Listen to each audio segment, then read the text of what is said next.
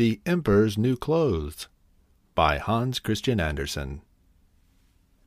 Many, many years ago lived an emperor who thought so much of new clothes that he spent all of his money in order to obtain them. His only ambition was to always be well dressed. He did not care for his soldiers, and going to the theater did not interest him. The only thing he wanted to do was go out and show off new clothes as often as possible. He even had a new coat for every hour of the day. The great city where he lived was a very busy place.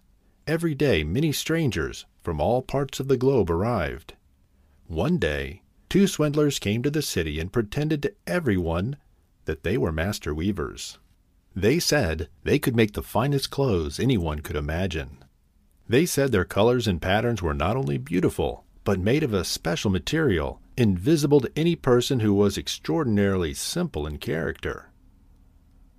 "That must be a wonderful cloth," thought the emperor. "If I had such a suit, I might find out what men in my realms are unfit for their office, and also be able to distinguish the wise from the foolish. I must have them so for me, without delay." And he gave a large sum of money to the swindlers in advance, so that they would get to work immediately.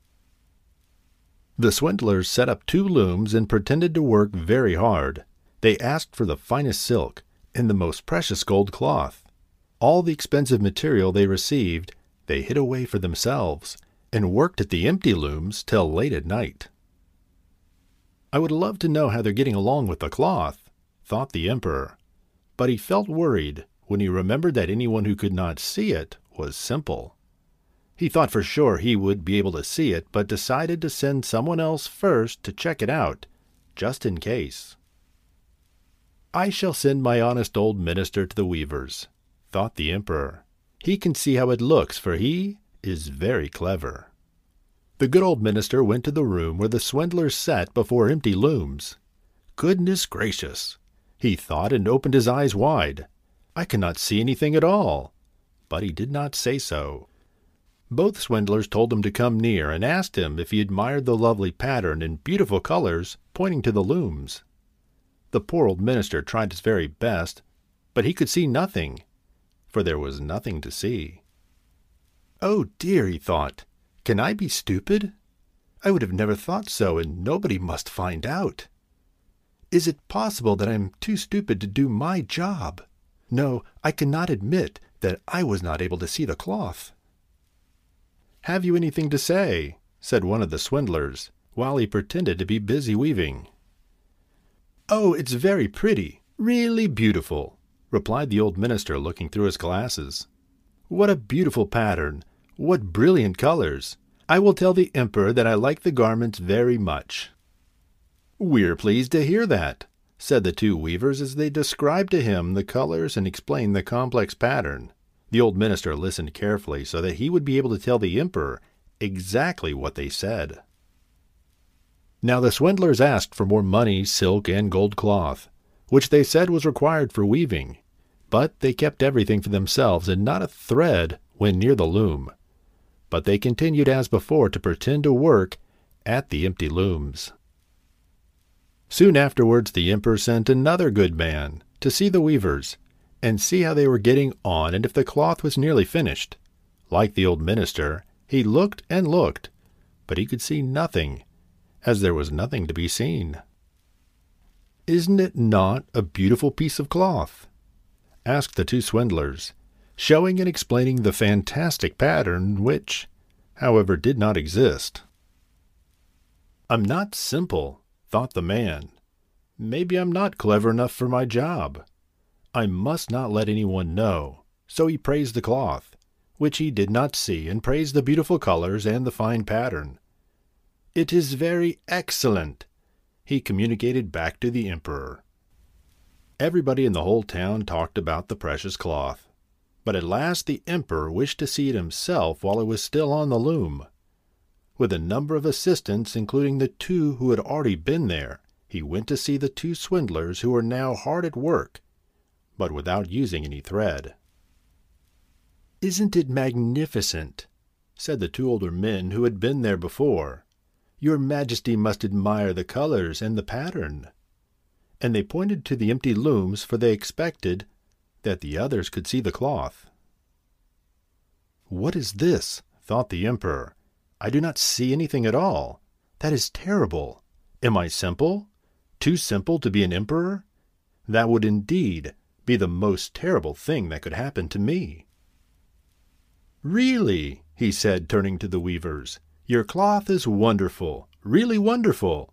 He nodded cheerfully as he looked at the empty loom, because he did not want to say that he could not see anything.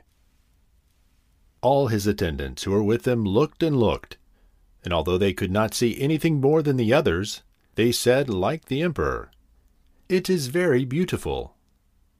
And all advised him to wear the new magnificent clothes to the great procession which was soon to take place. "It is magnificent, beautiful, excellent," they said.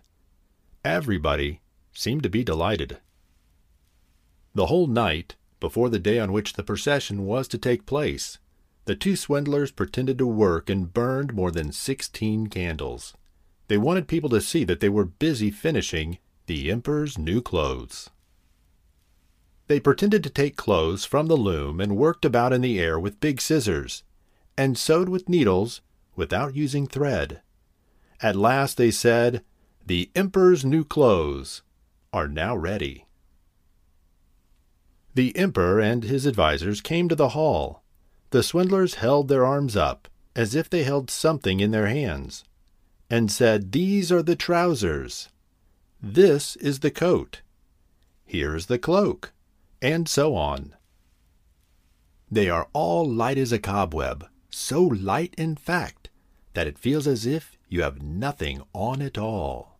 But that is just the beauty of the clothes.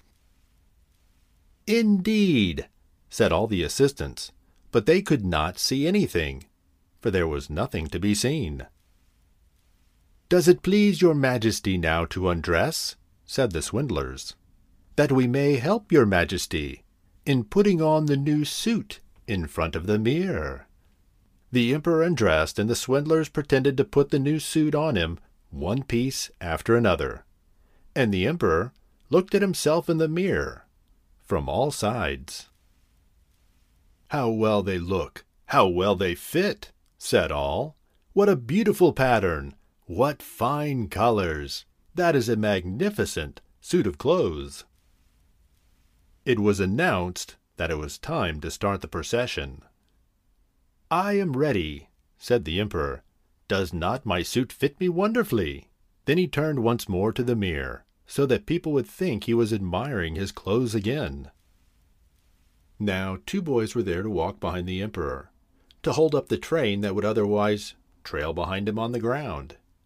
They stretched their hands to the ground as if to lift the train up into the air, and pretended to hold something in their hands. They did not want people to know that they could not see or feel anything.